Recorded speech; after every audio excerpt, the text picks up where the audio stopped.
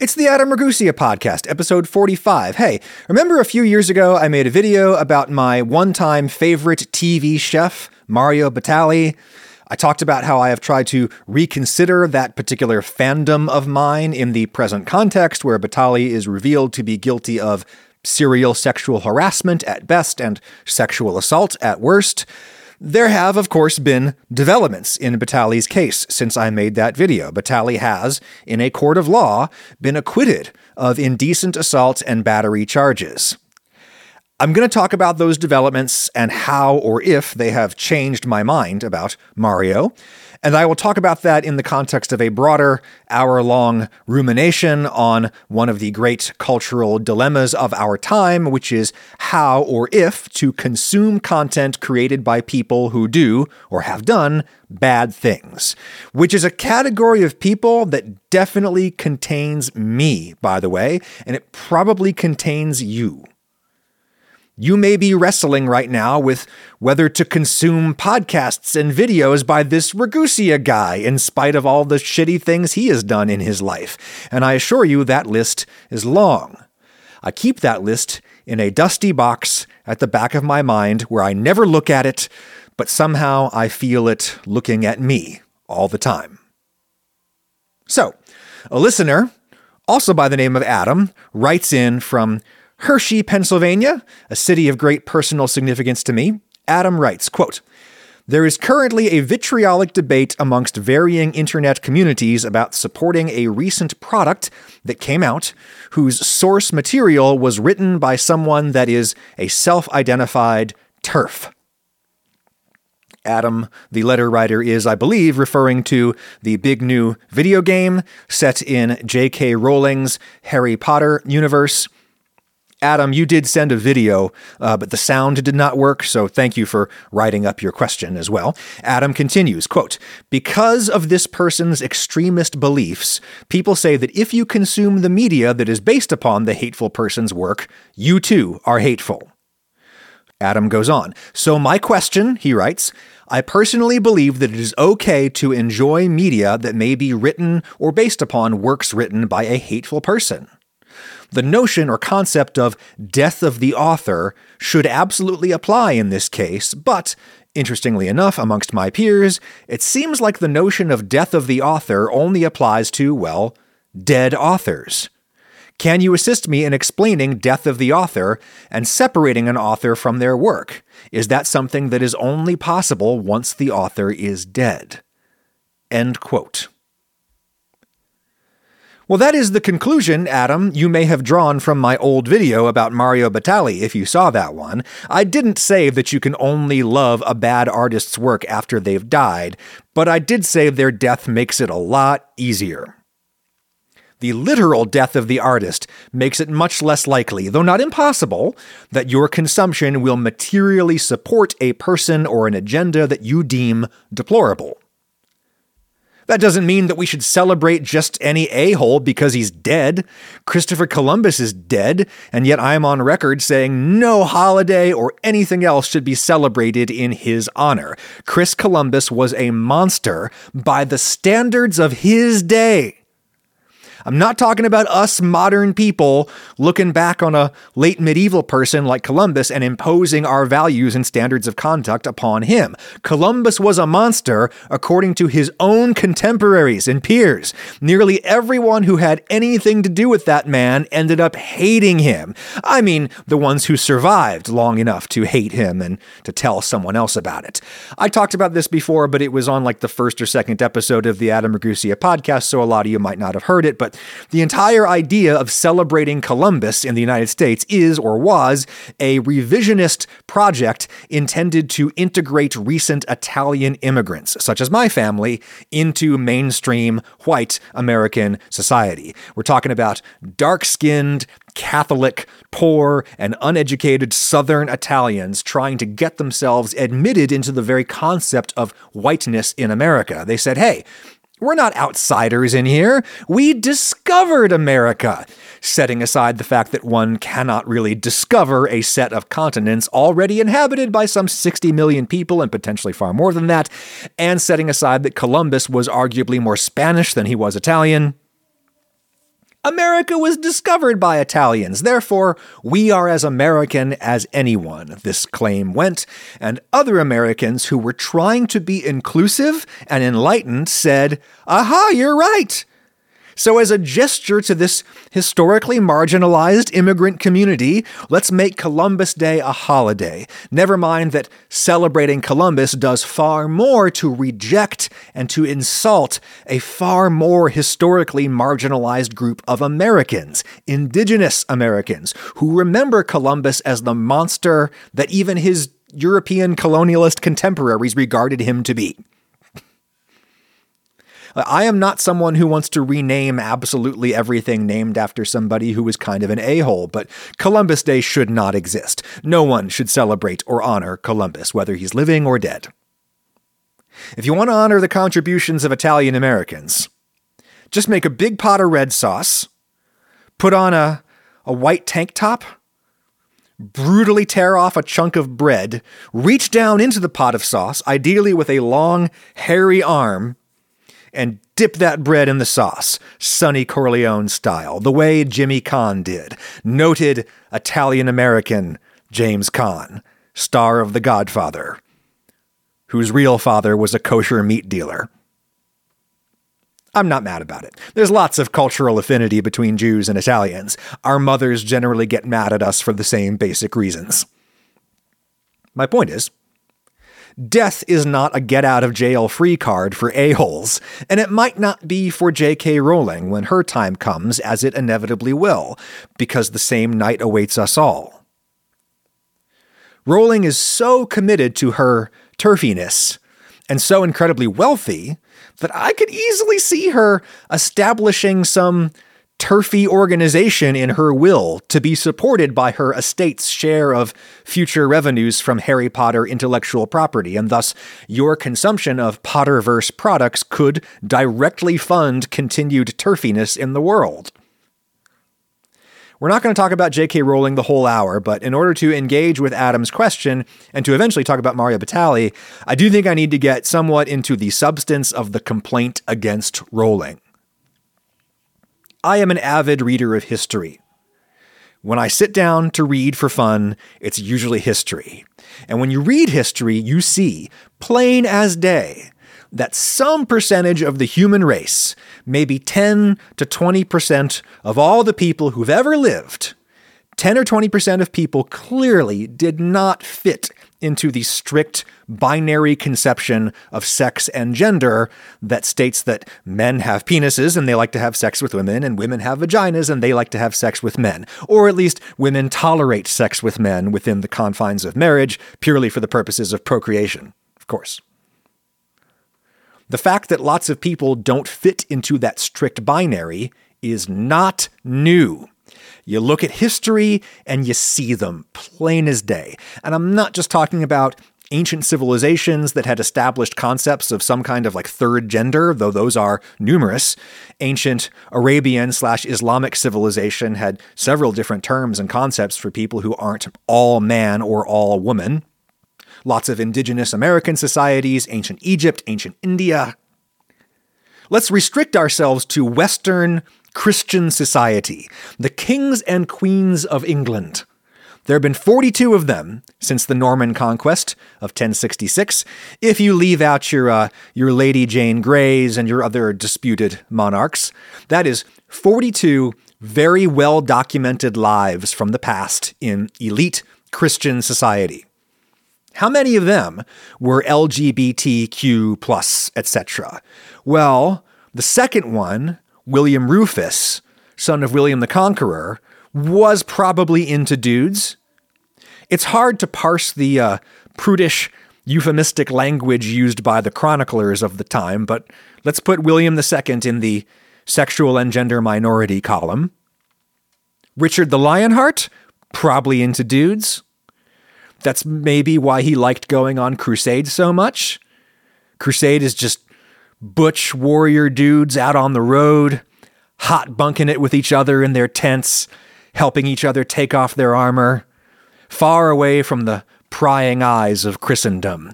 Yeah, the Crusaders had priests in tow, but what priest is going to challenge a big dude with a sword in the middle of the desert?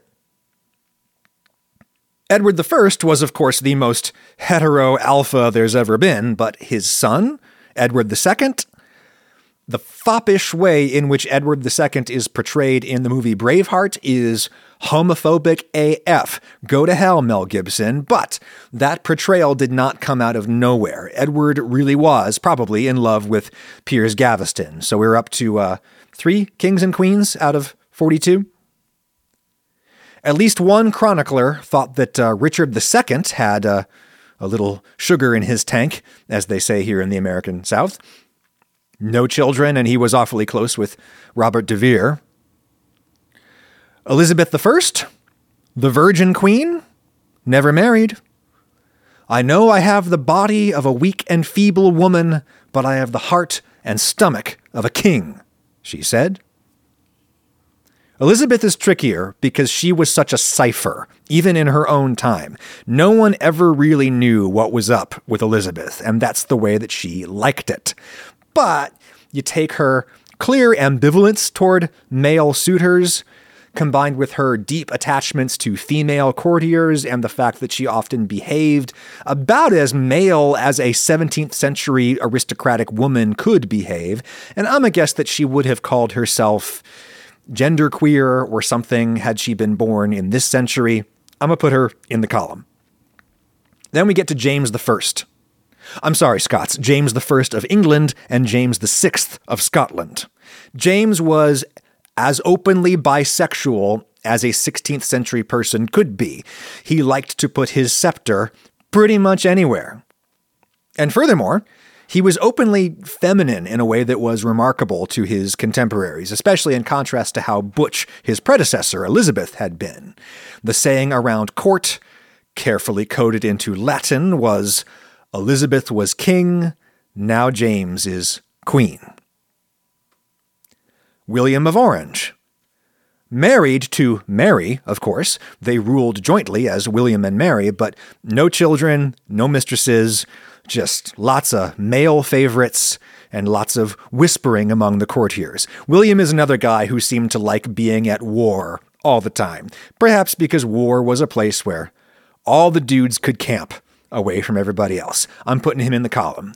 William's sister-in-law, Queen Anne, probably in love with Sarah Churchill. They had those little pet names for each other, Mrs. Morley and Mrs. Freeman. And when Sarah got married and started being away with her husband too often, love gets slippery when it's wet, Lionel Richie once told us, and he was right. Anne got herself a new lady of the bedchamber, Abigail Hill. With all of these, it's really difficult to untangle real history from rumors that were started by the king or queen's political enemies, but let's just assume, for the sake of argument, that everybody we just discussed was some kind of sexual or gender minority. That's 8 out of 42 monarchs, 19%. 21% is the portion of U.S. Zoomers, Generation Z, who identified as LGBTQ in a Gallup poll last year. I'm pretty sure it's always been like this. It ain't new. Science is still working this out, but I'm a guess it's chiefly genetic. Most of what determines gender identity and sexuality happens inside your head, plus maybe your endocrine system, your hormones, and genetics obviously affect what goes on in your head an awful lot. There have always been people who mentally and or physically do not fit into strictly binary gender labels and gender roles. All that changes is how such people are viewed and treated by the society around them. And we went through a period of very strict, very conservative binary gender roles in the West that only really changed in the late 20th century. Gay people were pretty much done being forced into hetero relationships that left them and their partners unfulfilled for life. Western society came around to the idea that some dudes are into dudes and some ladies are into ladies, and letting them do what they want to do doesn't hurt a soul, so let them do it. But as the social acceptance of homosexuality grew, other people started saying, hey, this isn't just as simple as some dudes are into dudes and some ladies are into ladies. Gender is about more than sexuality. It's a very complex soup of biological, psychological, and cultural factors, and it always has been. If you think all organisms that reproduce sexually are either biologically male or female, you need to take more biology classes. If you think all people have either male or female chromosomes, you need to take biology classes.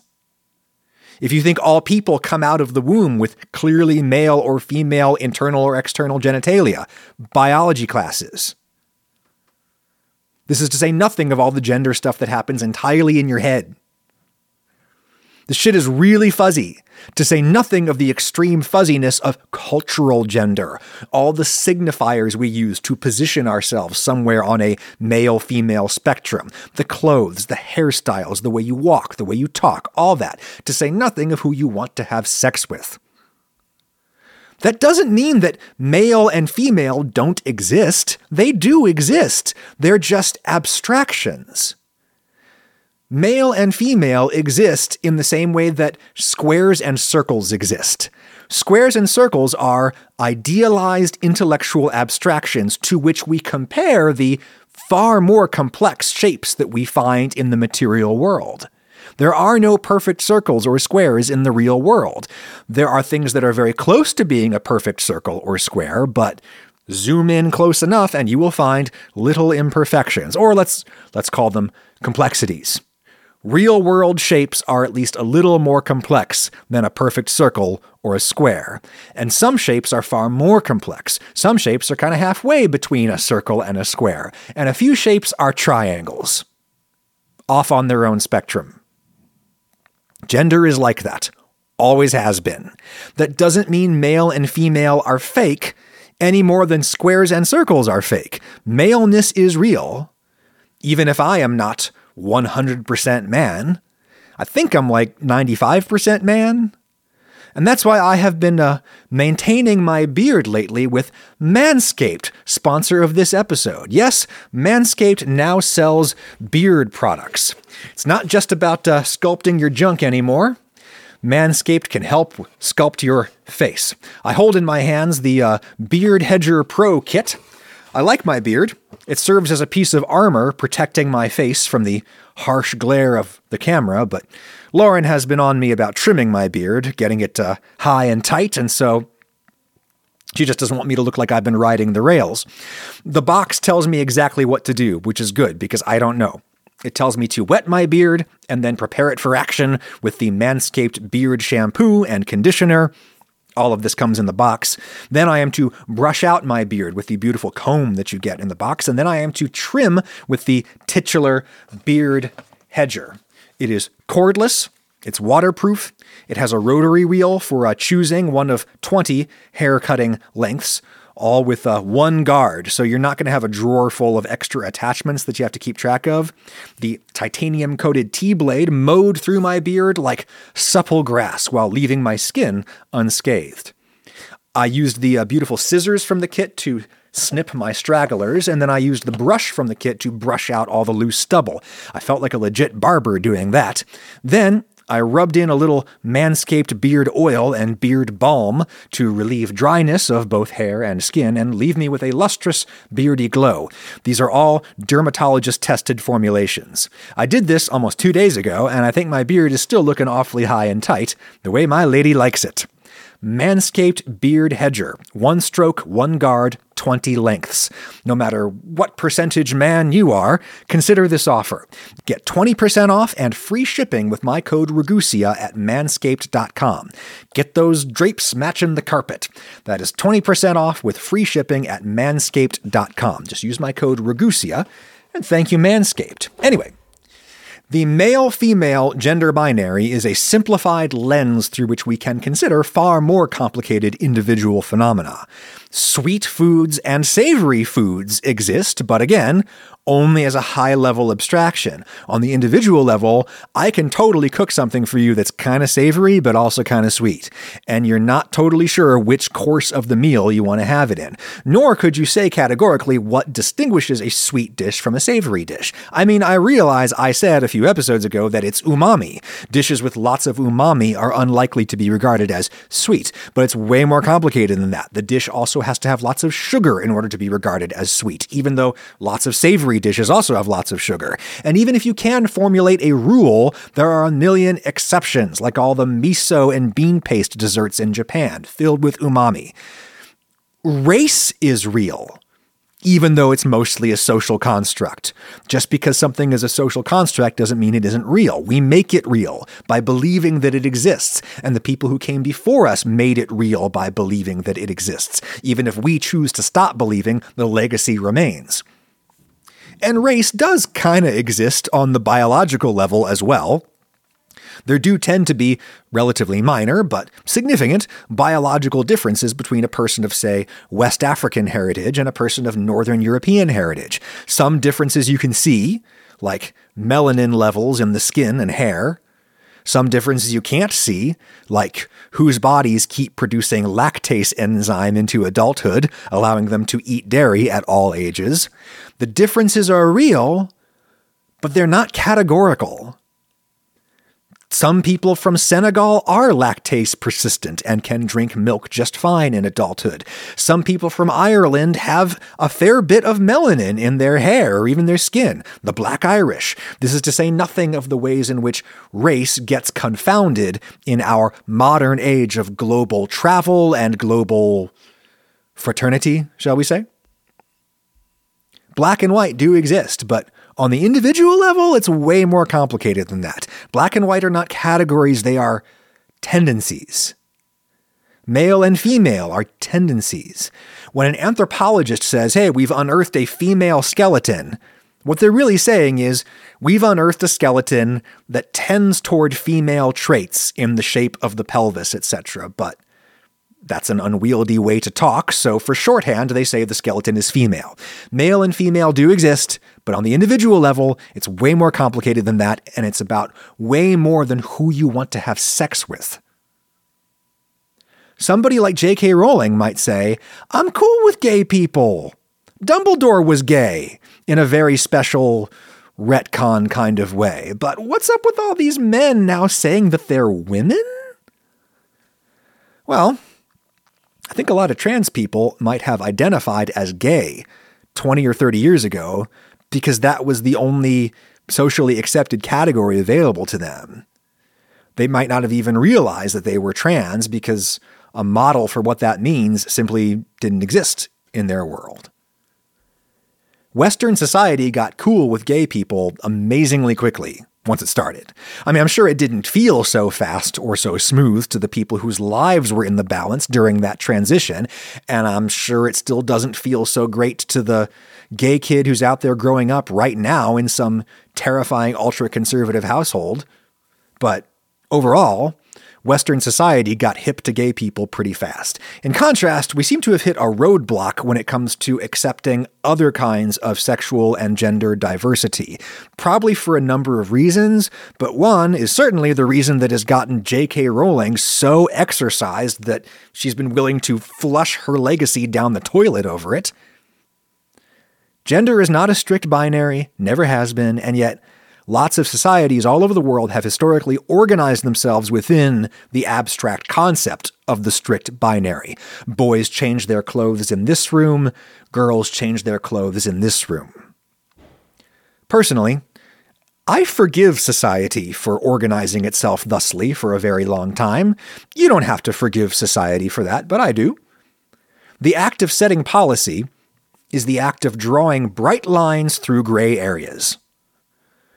We understand that nothing magically happens on a person's 18th birthday that transforms them from a child into an adult, but we have to draw the legal line between childhood and adulthood somewhere, so 18th birthday. I get that there are legitimate societal interests to be served in segregating genders in some contexts. And in harder, leaner times, you might need to do that along a strict binary because you only have the resources to accommodate two distinct groups and no more, to say nothing of the very strong societal imperative toward maximum rates of reproduction to ensure the survival of your society in more dangerous times. But we live in charmed times, blessed times. Our society can handle more nuance now, which is why we are, or we're trying to. J.K. Rowling seems terrified, to the point of pathological hysteria, about men saying that they identify as women just so they can get into the ladies' washroom and somehow harm J.K. Rowling. Let us stipulate that feelings are neither good nor bad. I understand Rowling's gut feeling there. I also understand why feminists of her generation feel that their movement and all of the amazing progress it has achieved is now being invaded by some of the men against whom they have been fighting all these years. TERF stands for Trans Exclusionary Radical Feminist, and I do get where the TERFs are coming from. I understand the feelings, and feelings are neither good nor bad. Nobody should shame J.K. Rowling for feeling the way she does, but shame her all day long for what she chooses to do with those feelings. Here's how I look at it, if you care. The recognition and acceptance of trans people is going to cause some problems in a society previously organized around a strict gender binary that only ever existed as an intellectual abstraction. But anyway, the question of trans people in competitive athletics is a legitimately sticky one. Because of my relationships, I used to hang around the roller derby subculture quite a lot. For people in other parts of the world who might not know about it, roller derby is this rather rough contact team sport played on roller skates, historically by women. It emerged in the mid-20th century in the US as a kind of unserious sports entertainment, kind of like wrestling entertainment. And like wrestling, it was oriented significantly toward the male gaze. Buxom young ladies out on the roller rink pushing and shoving each other for the entertainment of men. But around the turn of the 21st century, roller derby came back as a kind of third-wave feminism subculture.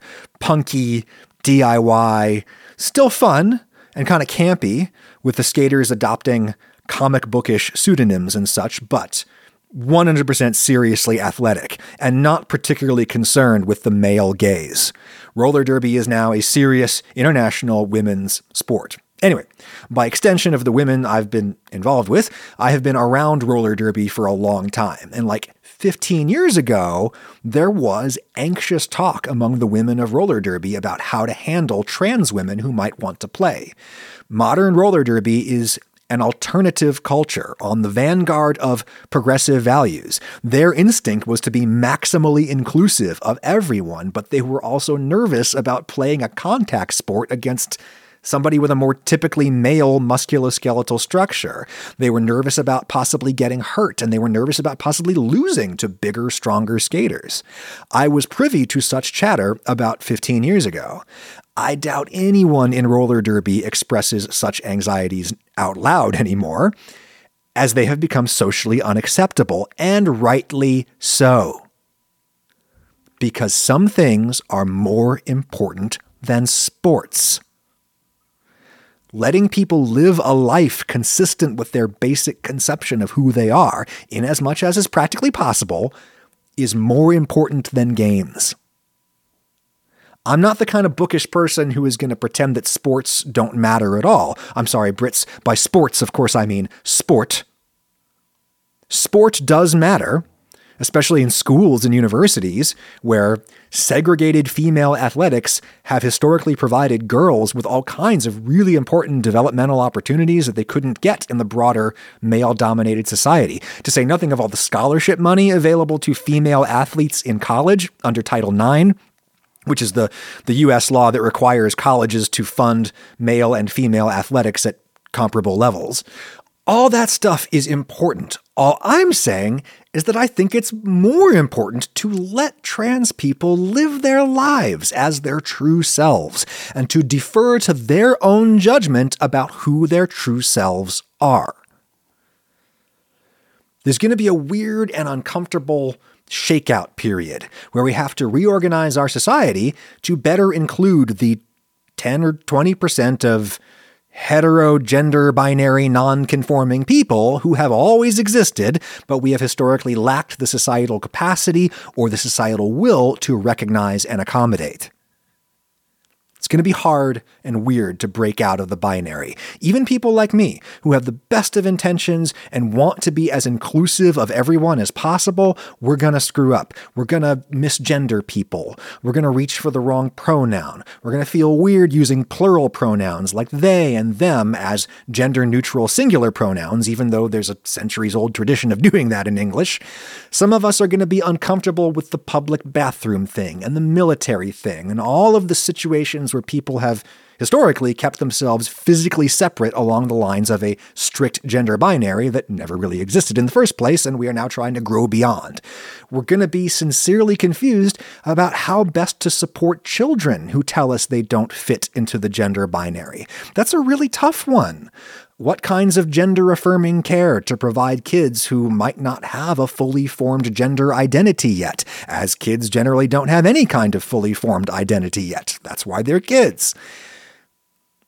Are there kids who think they're trans or say they're trans just because being trans is the hot new transgressive thing in the culture and they want to jump on the bandwagon? Probably a few of them.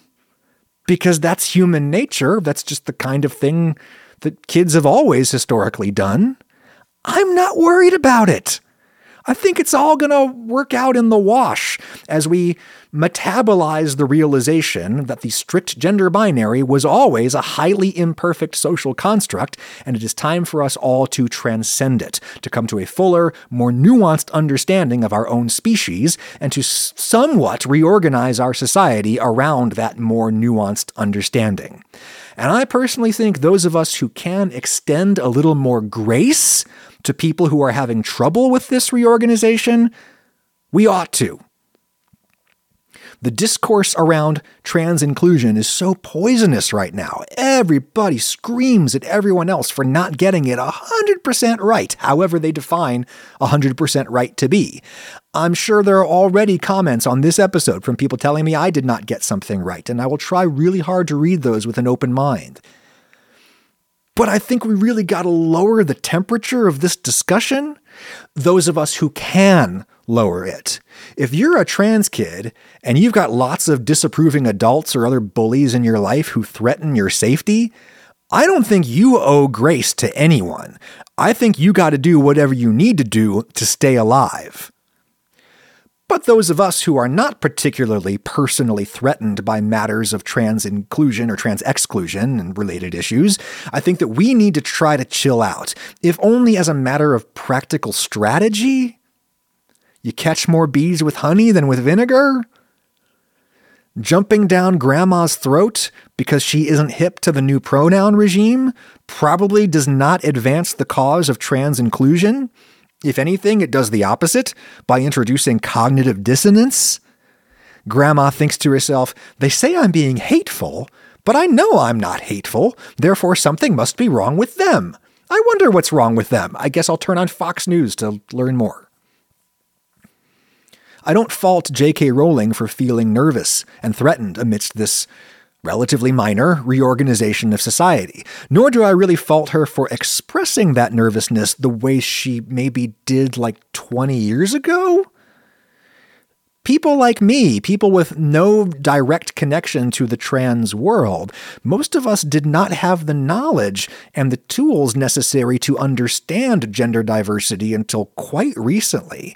I shudder to think what tranny jokes I must have cracked with my shithead friends in junior high school like 25 years ago. But I have forgiven myself for not understanding until relatively recently all of this. You don't have to forgive me. You don't have to forgive me at all. And I forgive you if you don't forgive me. Again, I think a trans kid in insecure circumstances today owes pretty much nothing to no one. You have one job, and that is to stay alive. And if you want to say, come on, teenage Adam Ragusa could have learned about gender diversity. There were books you could have read, and to that I would say, yeah, granted, but let's get real. Almost all people chiefly absorb their morality from the cultural milieu around them. You may think you're better than that, more individual than that, but you probably aren't. Most of us simply inherit a moral conception of the world that we tweak tweak slightly ourselves over the course of our lives, but people who are able to design a whole new framework are truly rare and extraordinary, and that ain't me, and it probably isn't you. Most of us just go through life doing what we think we're supposed to be doing, what we think the people around us expect of us. And that is how I came to sexually harass women. I grew up absorbing a model of masculinity where a man struts through life with a lot of sexual confidence and he flirts playfully with all the women around him, and they love it, he presumes, because they grew up absorbing a model of femininity where women defer to men and do everything to make men feel good about themselves, such as laughing at flirty jokes that are neither funny nor welcome. Of course, sometimes the jokes are funny and welcome. Lots of women I flirted with in my younger days probably really did like it, as evidenced by their subsequent choices and actions. In fact, only one woman in my whole life has ever pulled me aside and said, "Hey, don't do that with me. Cut that shit out." But if one woman worked up the courage to do that, I assume many more wish they had. And I want them to know that I'm really sorry. And for self-interested reasons, I want them to know that I wasn't just being a perv intent on self-gratification. I was mostly just doing what everybody else does. I was behaving the way I thought the world wanted me to behave. My dad was the kind of guy who would flirt playfully with the ladies behind the counter at the bank or the butcher, and they always seemed to love it. A lot of them probably did love it, and some of them maybe didn't really care, and maybe a few of them were really bothered by it. But I didn't know that because women didn't really talk about it in ways that would reach my ears until really the whole Me Too movement bubbled up. I used to be a hugger. I hugged everyone, not because I'm a sick perv, but because I thought people liked that. I thought it made them feel welcome and appreciated, and I thought it made me seem gregarious. But some significant number of people really do not like to be hugged, and I really didn't know that. You can fault me for not knowing that. You could say that my ignorance was the result of my lack of curiosity and empathetic imagination, and maybe you're right. But what you can't say is that I heard the good word and ignored it. When I got the message that lots of women really do not like it when a random dude hugs them and playfully flirts with them in the workplace or whatever, I cut that shit out. And that's why I forgive myself for that conduct. You don't have to forgive me, but I've forgiven myself and I've tried to move on as a better person. If you need better people for your workplace, consider finding them with Indeed, sponsor of this episode. Don't waste your time looking for job candidates across a million different job boards. Indeed is the hiring platform where you can attract, interview, and hire all in one place. Find top talent fast with Indeed's suite of powerful hiring tools like Indeed Instant Match, assessments, and virtual interviews. Hate waiting? Indeed's U.S. data shows that more than 80% of Indeed employers find quality candidates whose resume on Indeed matches your job description the moment you sponsor a job. Soon as you sponsor a job, you get a short list of quality candidates, and you invite them to apply right away. Even better, candidates whom you invite to apply through Instant Match are 3 times more likely to actually apply for your job because you reached out to them. That's as compared to candidates who only see your job in search results. Indeed knows that when you're growing your own business, you have to make every dollar count. That's why with Indeed, you only pay for quality applications that match your must-have requirements. Go to Indeed.com/Ragusia to start hiring now. Indeed.com/Ragusia. Terms and conditions apply. Cost per application pricing not available for everyone. Need to hire? You need Indeed. Anyway, excessive familiarity is just one example of sketchy stuff I've done in my past for which I've tried to atone. You probably have your own sketchy shit in your past. Most people do, not just most men. J.K. Rowling could have absorbed the evolving, progressing discourse on gender diversity, and she could have said, guys, I got it wrong. There's really no reason to think that trans inclusion is going to be a threat to women, and if it ever is, we'll deal with those problems one by one as they come up, because letting people live as who they feel they are, in as much as is practically possible, is really important. And it's worth all of us working through a little discomfort to accommodate. But that is not what J.K. Rowling said. She has doubled and tripled and quadrupled down on her position that historically female spaces must be kept free of anyone whom she would categorize as male, even though maleness is not a category, it's a tendency. Maybe if the discourse had been less shrill, if people had extended her a little more grace, maybe she might not have felt cornered into doubling down, but, she's an adult, an extremely wealthy, privileged adult, and she is responsible for her own actions. Also, legitimately threatened and marginalized trans people don't owe anyone grace. Your job is just to stay alive. I will try to be gracious on your behalf, as I have tried to be gracious to Rowling in this discussion. I've tried to present her point of view as sympathetically as possible, because I want to understand where she's coming from, so that I can help fix the problem here. Does Mario Batali deserve grace? From me, specifically? I've just admitted to you that I have sexually harassed women in the past, just as Mario Batali has admitted. I don't think I've ever sexually assaulted anyone, and to my knowledge, no one has ever accused me of that, but there's a funny thing about sexual encounters. The parties don't always experience them the same way, and they don't always communicate about their experiences.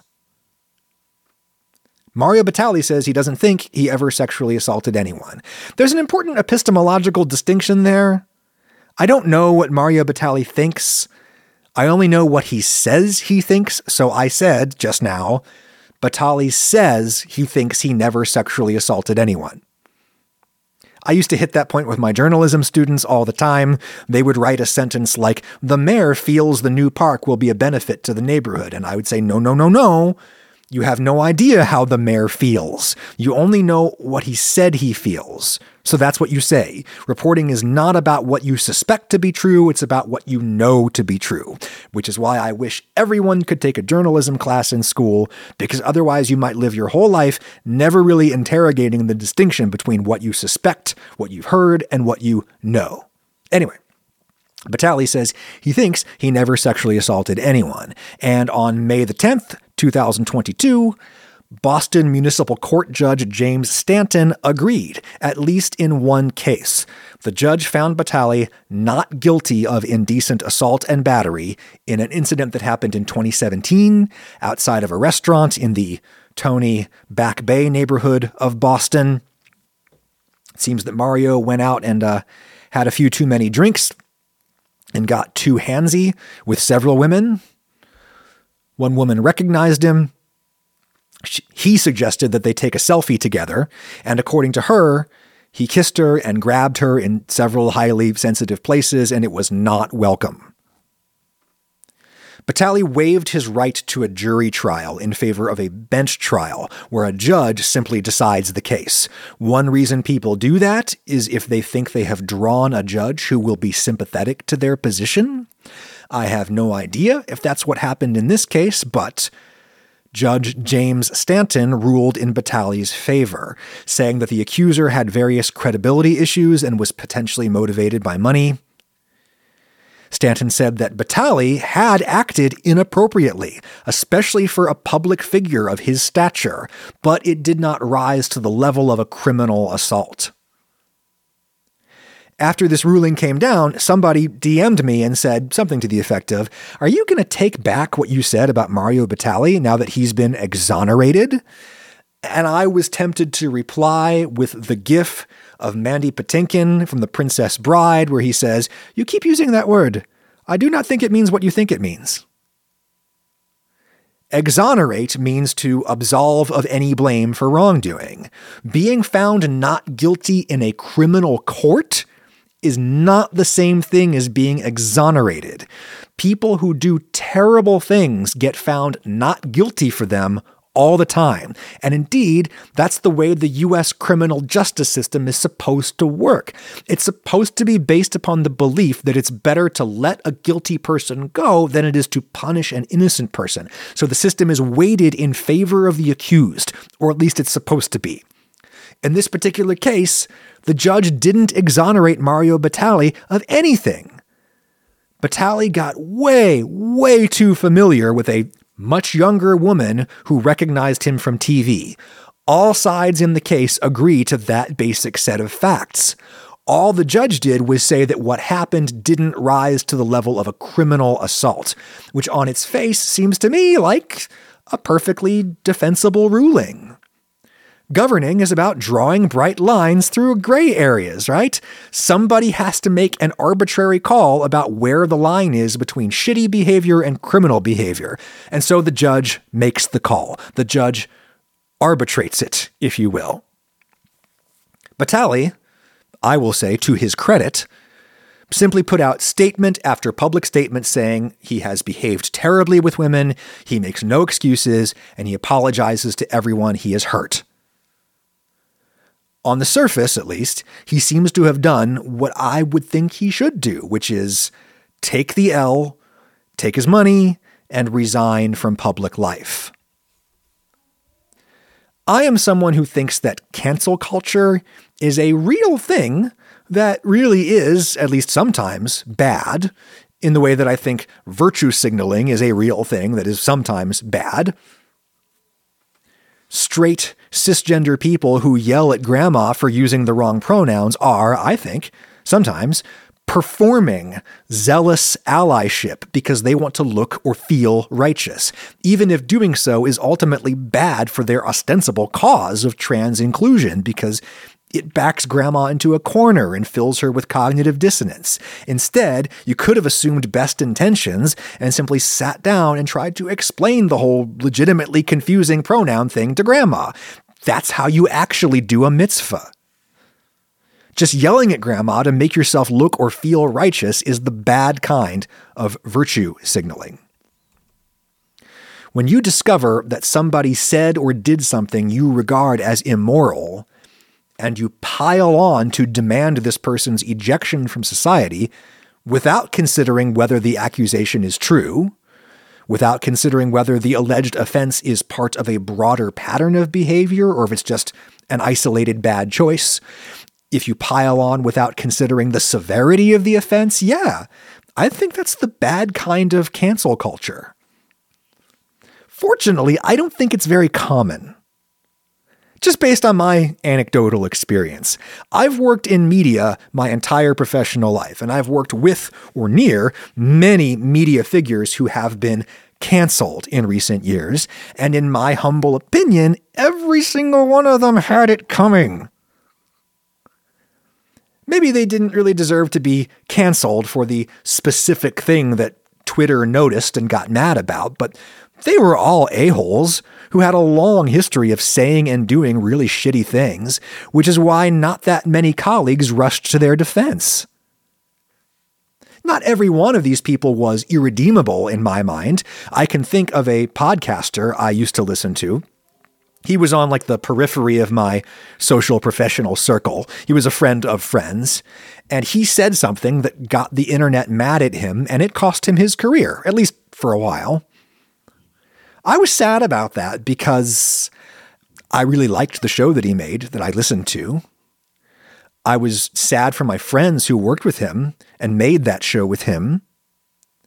When individual people get canceled, their shows get canceled, and those shows were the creation of many, many people, some of whom may have been enablers, but most of whom were probably blameless. I was frustrated that the so-called Twitter mob that came after this podcaster really didn't know him and was digging up his past and taking things out of context and tarring him with accusations that really weren't accurate in my estimation. For instance, this is a guy who used to make lots of ironic anti-Semitic jokes, and people saw these old tweets and said, look, he's also an anti-Semite, even though he absolutely was not and is not an anti-Semite. Those were not anti-Semitic jokes. They were jokes about anti-Semitism. which you could argue a person should not make.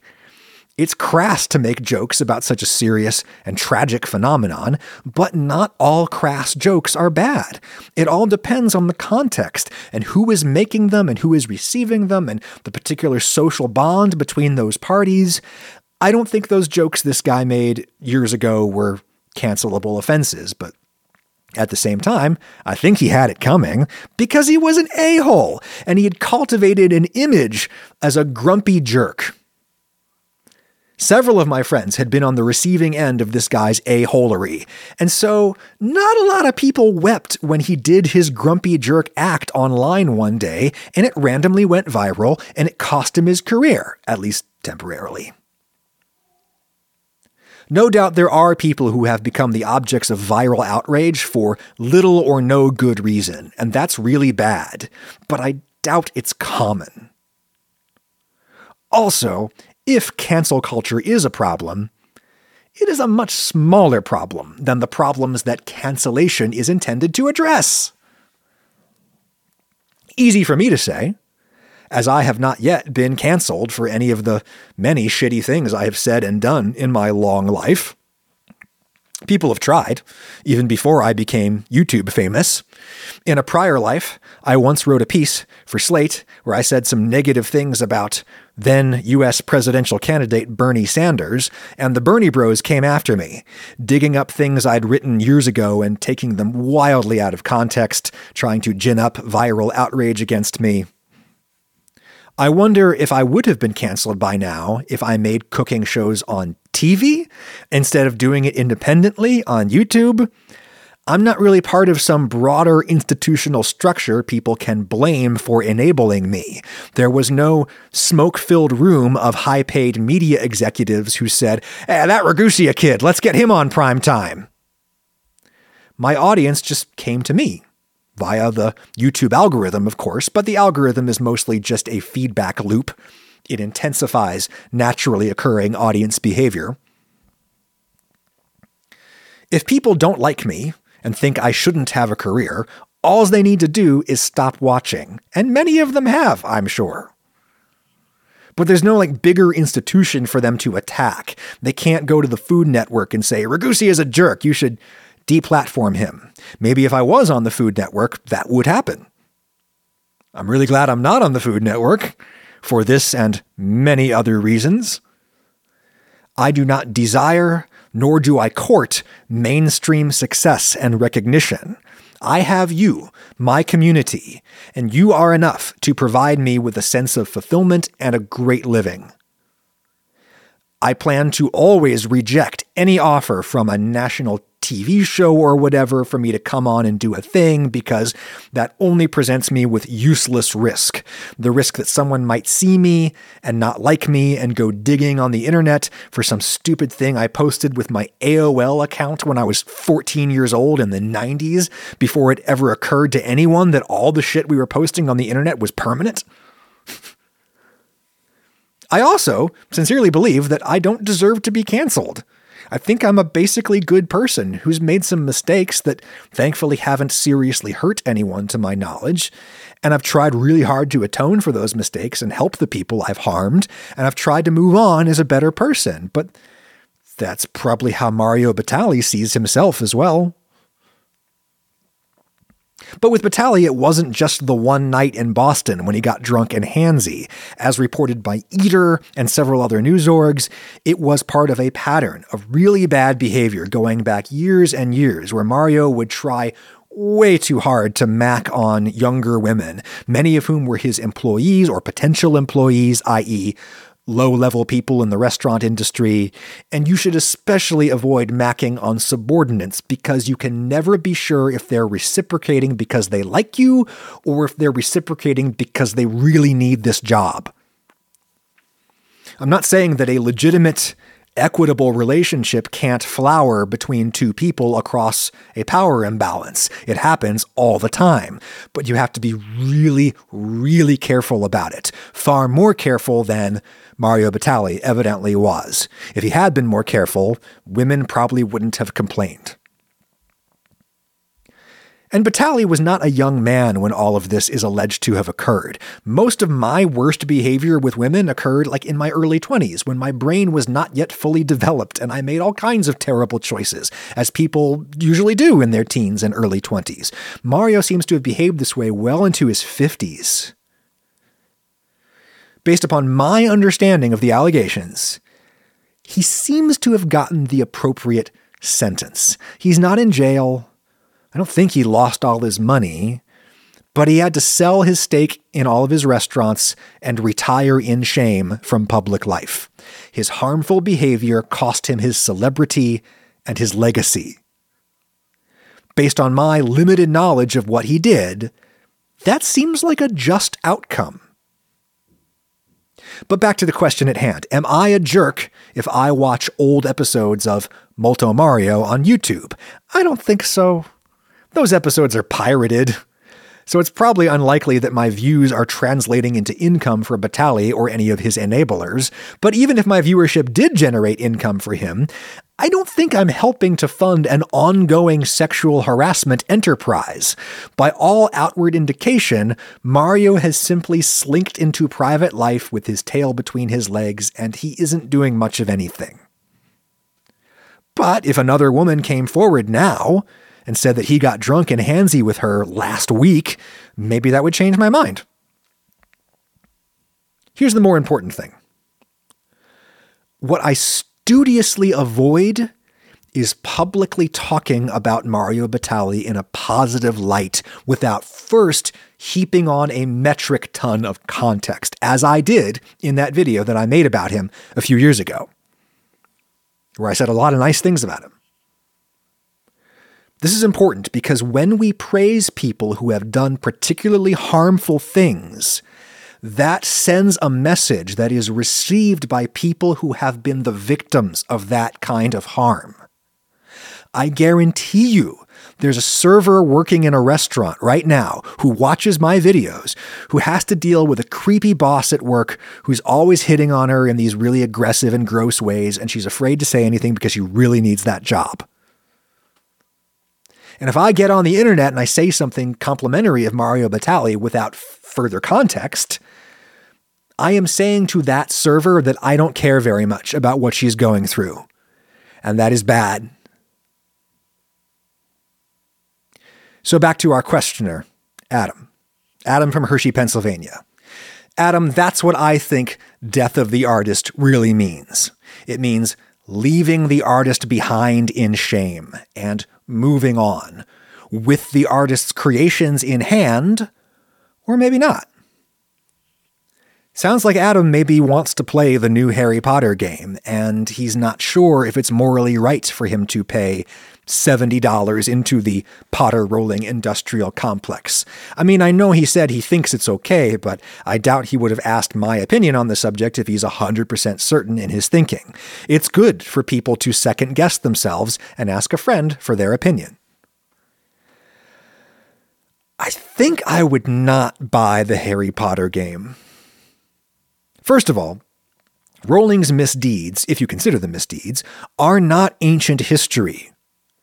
Her campaign against trans inclusion is large, active, and ongoing. Buying her IP funds that campaign. It probably doesn't matter that much. She's going to have more than enough money to keep doing what she does, whether you buy a book or a game or not. The whole world could boycott Potter products immediately, and she'd still have far more money than she could ever need for the rest of her life. So honestly, if you buy the Potter game anyway, I won't be mad at you. But then again, I'm probably not the observer you should be worrying about. I think you should think about how your consumption looks to your friends who do not fit comfortably on a strict gender binary, and you probably have such friends even if you don't realize it. I think the most important factor to consider is their feelings, because as uncomfortable as this moment of societal transition may be for cisgendered straights like me, it is far more uncomfortable and scary and dangerous for trans people. and other sexual and gender minorities. And if you are trans and you want to buy the Potter game anyway yourself, don't listen to a damn thing I say. I have absolutely no standing to tell you to do anything. When it comes to you, my job is to listen, not talk. For people like me, yeah, I think my vote is don't buy the Harry Potter game, which sucks. I mean, it doesn't really suck for me because Harry Potter hit when I was just old enough to not be interested in kids' books anymore, but I wasn't yet mature enough to read a kid's book that's good enough that everybody should read it, which is how lots of very smart people describe Harry Potter. I wouldn't know. I haven't read them. But I love Star Trek: The Next Generation. Captain Picard is the most important fictional character in my life. He was probably my best fictional male role model growing up. If it came out that Patrick Stewart was a creep, and my streaming of Star Trek was putting residual dollars directly into his creepy pocket, that would crush me. Because creators don't really own their creations, right? We receive those creations and we integrate them into our own imaginations and our own life stories and cultures.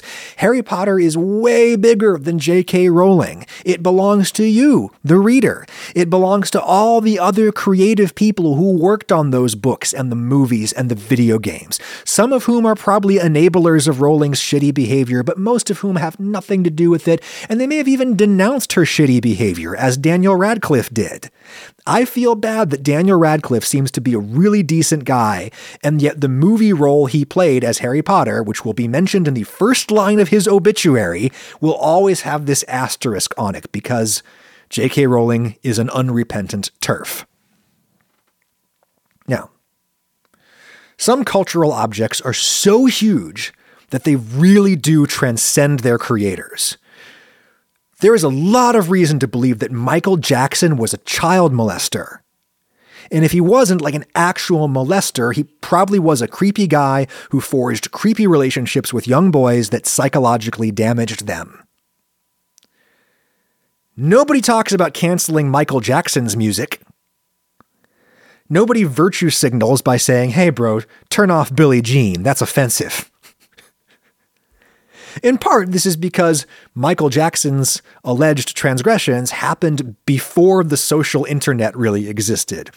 Just as Snoop Dogg participated in a drive-by shooting that killed a guy, but it happened before the internet, so nobody seems to care that much. Maybe we should care about that. To my knowledge, Snoop has not done enough to publicly atone for what he did, allegedly.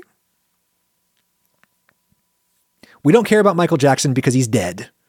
And his music is way bigger than him. It's ours now. It's part of our lives, which go on, unlike his. But back to Potter.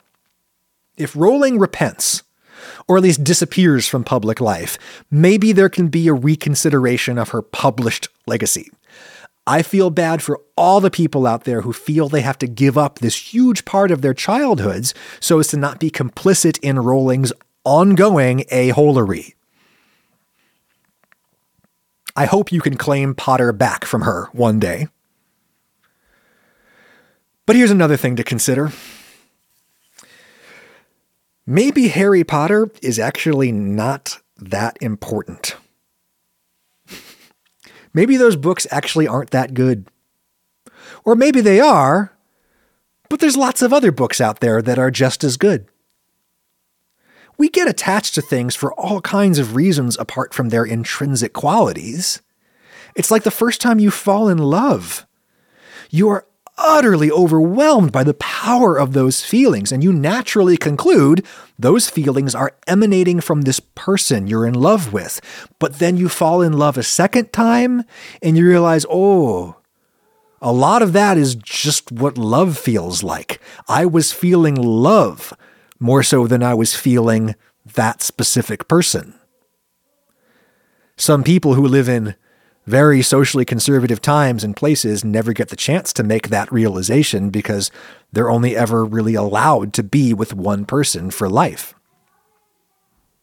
Star Trek has many intrinsic merits, but the main reason it means so much to me is that it hit me at a formative age. one wonders how much canon formation can be attributed to this kind of familiarity bias. Was Shakespeare really that great?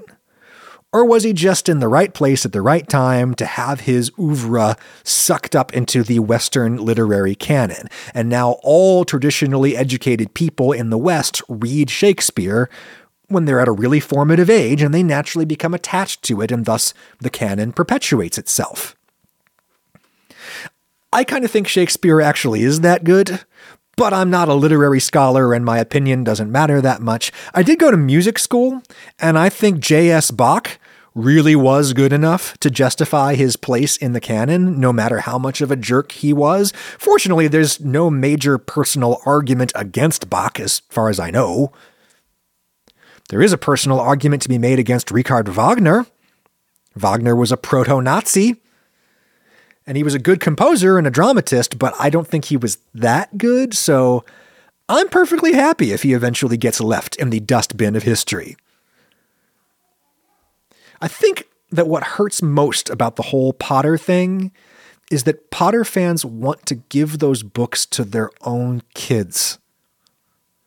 They want their kids to experience the magic that they experienced.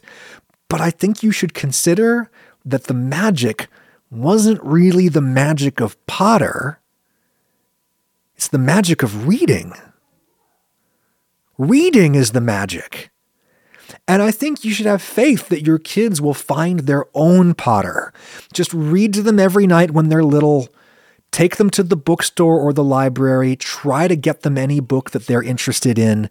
Praise them for reading, and they will probably find their own Potter. And maybe their Potter will be better and written by a better person. I speak from experience. Having kids can sometimes feel like an opportunity to recapture your own lost youth and thereby transcend your own mortality. This is understandable, but it is selfish. Cultural objects aren't important just because they were important to you. That's something I wish I could go back in time and say to the mostly white, upper-class male scholars who assembled the Western cultural canon that is now thrust upon generation after generation of students.